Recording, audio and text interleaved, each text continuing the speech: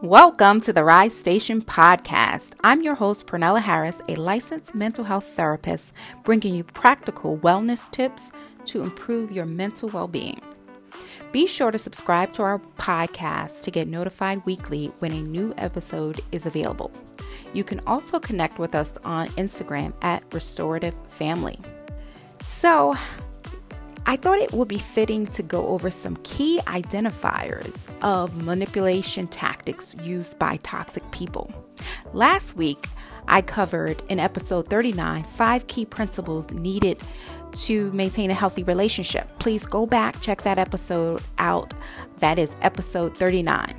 With spring right around the corner signifying rebirth, new connections, new growth, it's a great time to educate ourselves about toxic relationships, toxic manipulative tactics, so that we can attract healthier relationships and let go of toxic encounters with individuals. We want to, start attracting healthier individuals on our healing journey. So we must educate ourselves. We must go on the offensive and educate ourselves so that we can prepare a great defensive strategy to protect ourselves against what I call toxic crusaders. Today's episode, we are discussing 4 common manipulative tactics to watch out for and how you can handle others who attempt to manipulate you. All right. But before we get into it, let's hear a word from our sponsors. This podcast is brought to you by Restorative Family Services. We are a behavioral health practice. Our mission is to provide quality, affordable, and accessible mental health care to the Commonwealth of Pennsylvania. If you are struggling and in a dark place, we are here to help. Visit our website at www.restorativefamilyservices.com. This podcast is brought to you by Private Practice, where we provide leadership training and practice management coaching specific to helping mental health professionals build their private practice to provide a much needed service for their community. Want to learn more? Visit our website at www.privatepractice.com. Most manipulators may or may not be aware that they are manipulative. Many individuals who are manipulative tend to lack appropriate boundaries and behave in their ego, in which their emotions, thoughts, and behaviors reinforce their self-importance, typically at the expense of others. This might be something that they have gotten from childhood. Maybe they have insecurities that they're playing out. Maybe they've been hurt in past relationships. But most manipulators are very self-absorbed and self-protective. So they're lacking the empathy needed in order to be in a healthy relationship because they're not thinking about anyone else's needs and wants. They're really thinking about, how can I get my needs met? What can I do to get this other person to behave in a way that meets my needs? So the mindset is, I have to get my needs met or win at all costs. So this is the mindset of a manipulator. You can imagine just how difficult it would be to be in a relationship with someone who thinks like this. This does not only include romantic relationships, but it can be a parent-child relationship, a friend, a family member. It's just very self-absorbed and very egotistical. Toxic individuals who are looking to control others tend to use a set of tried and true strategies to get your victim to capitulate or acquiesce to their demands. Remember, the mindset of someone who uses manipulation is that their needs, their wants, their desires are more important than anyone else's. They tend to use control tactics to get their desired outcome. Most people can tell when they're being manipulated by someone when they feel an overwhelming sense of guilt and shame after an encounter with a manipulator. The manipulation feels like a betrayal of yourself because you have to go against or override what your core self is telling you you want and need in order to please a manipulator. Okay. So I'm going to go over 4 strategies But there are many, many more that I teach in my boundary busting bootcamp that I offer through my practice.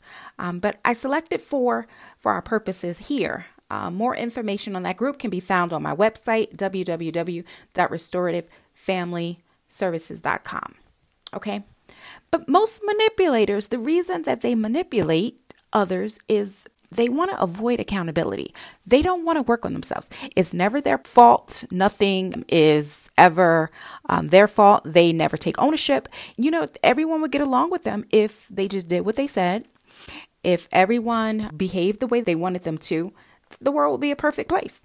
Manipulators also manipulate because they're insecure, right? And so in order to balance the scales, I now have to bring other people down to my level or below my level so that they can constantly pour into me. I have to tear them down. If they're confident, I have to knock them down in confidence. And I do that by playing my games because I'm insecure. So I need to either project that insecurity, I need to gaslight them, I need to do a whole bunch of different strategies to bring that person down a few levels. Other reasons manipulators manipulate, they have a sense of entitlement. I am important. I am better than you. So I should be treated special. I am special. I have special gifts, special talents. So the world should cater to me. Feeling entitled. I'm entitled to your love. I'm entitled to your adoration. I'm entitled to your respect. I'm entitled. I don't have to give these things, but I should get them because I'm special. These are thoughts and mindsets of manipulators. All right. Other reasons is they lack empathy. So because they lack compassion and empathy for other people, it's, hey, again, this is my world. I need to get my needs met. I don't care about anybody else because I'm special. The other one is they're looking for a desired outcome. Okay, maybe it's a certain promotion. Maybe it is a certain love interest. Maybe they want to dominate their partner. But these are some reasons manipulators manipulate. All right, so without further ado, I'm going to go ahead and get into these 4 manipulation tactics that you should look out for. And listen, when you know better, you do better. So now that you know this stuff, it is important that you keep a close eye so that you don't fall victim to someone's control tactics or manipulative tactics. All right. Remember, people who want to control you will use emotional manipulation. They will use these tactics if you are trying to set a boundary with them or you express your emotions to them. The goal of these tactics are to trigger you. They are to trigger you to cause you to doubt yourself, to cause an increase in your anxiety, depression, shame, guilt, and any other negative emotions you can think of. Okay, so number 1 is gaslighting. Now, the technique of gaslighting comes from a 1940s film, Gaslight. So back then in the 1940s, the home electricity was controlled by gaslight. So the husband will wait for his wife in this film. The husband will wait for the wife to go upstairs, and then he would manipulate the gaslight to cause the lights to flicker or go off. And then every time the wife come down and say, "Oh my God, did you see that?" And he would deny that he saw that. So eventually this happened over and over. She would come down and he would say, "No, honey, I think you're going crazy. I think you might need to speak to someone."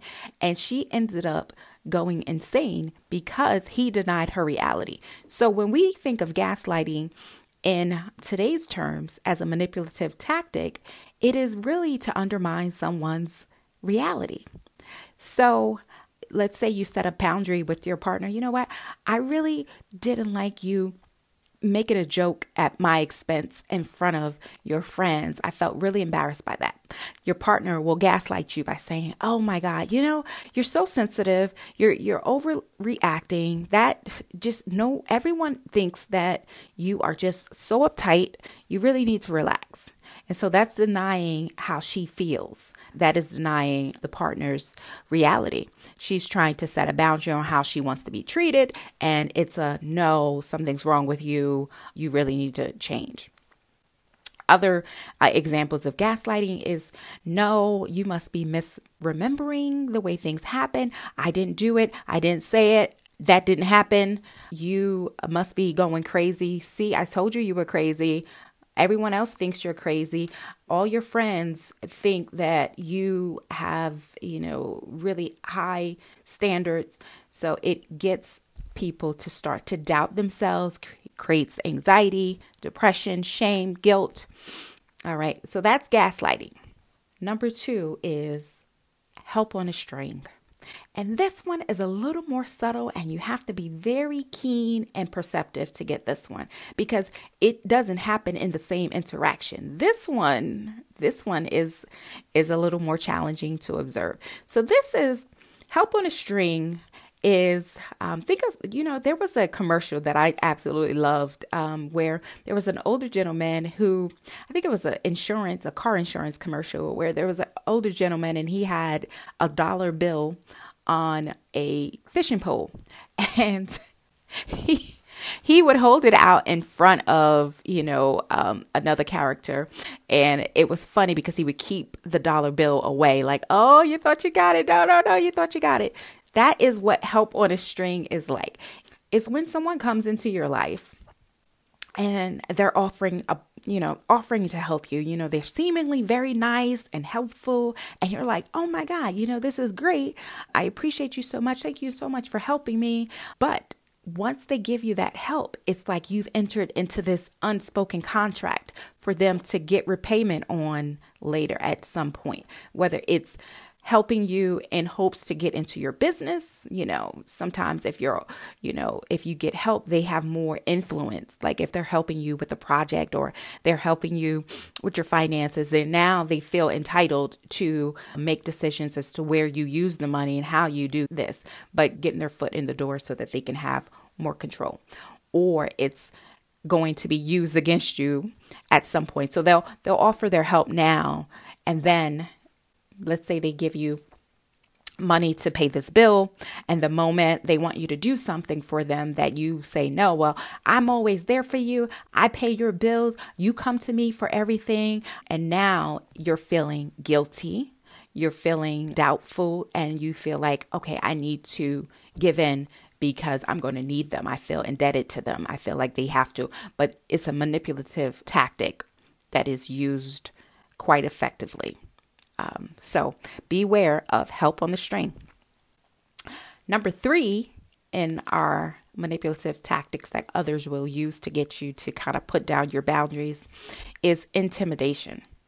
So this happens when you try to speak up for yourself, or you try to set a boundary, and the person responds overwhelmingly with rage and domination, and they're trying to intimidate you. And what this does is it invokes fear, and it invokes a cause and effect. So if you have those moments, and every time you want to bring up a boundary or you want to set a boundary and the person is rageful, they start throwing things, they get violent, then it makes you less likely to want to ruffle their feathers. It makes you less likely to want to stand up for yourself. And so now you don't bring up things, you don't have boundaries because you fear that they're going to explode or overreact.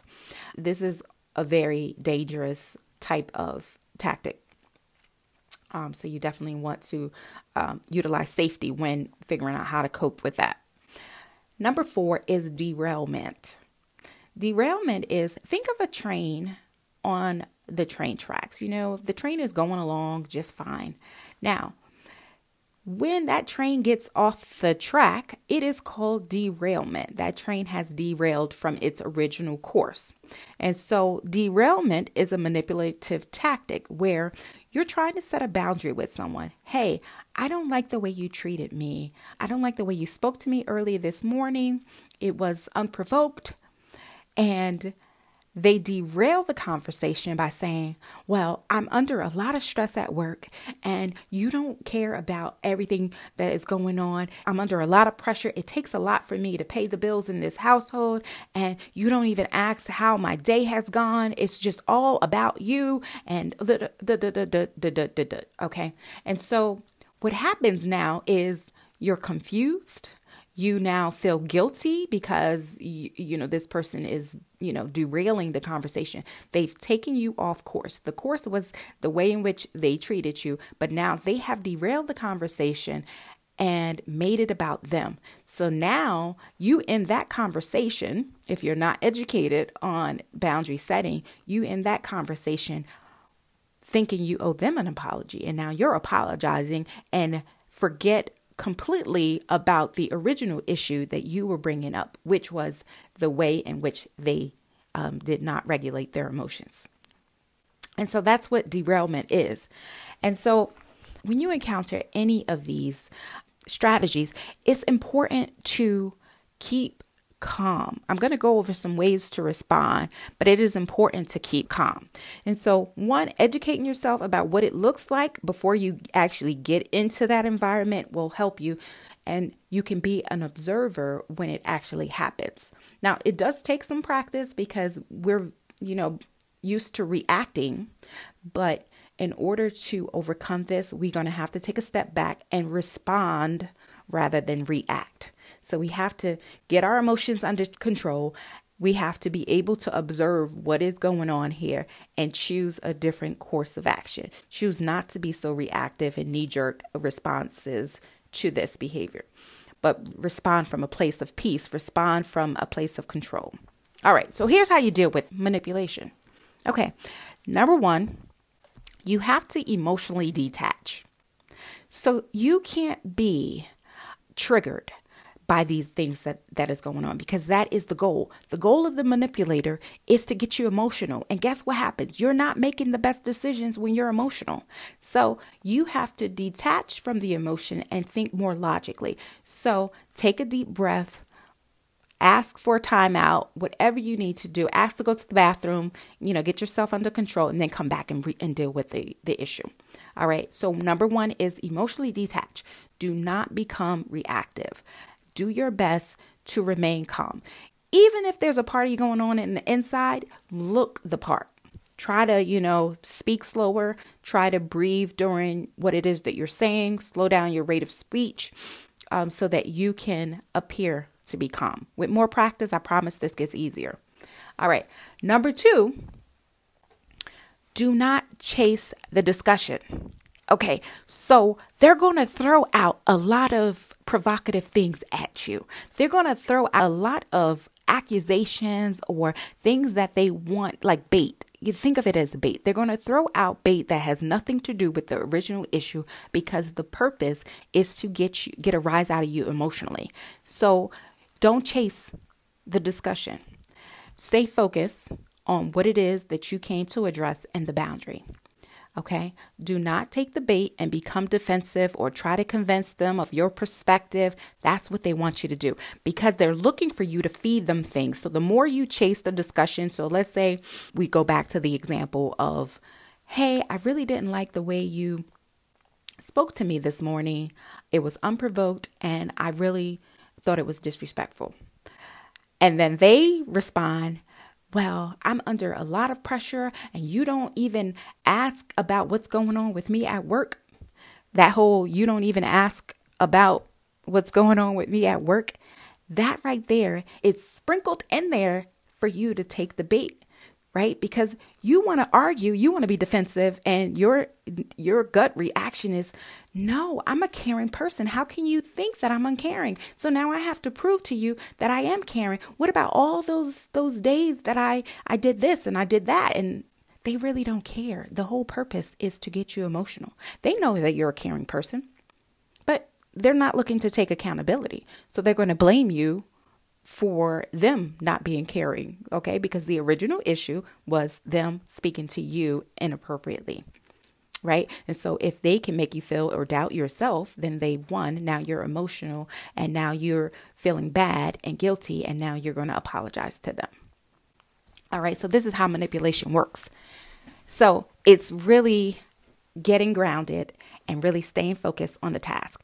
Listen, if you stay focused on the task, then you can always say, hey, if you think that I don't care about what's going on with your job, then that's a situation or a discussion that you probably needed to bring up on your own. But right now, you're infringing on my time. I brought this up, so if you felt that way, you should have brought it up. But right now we need to deal with this.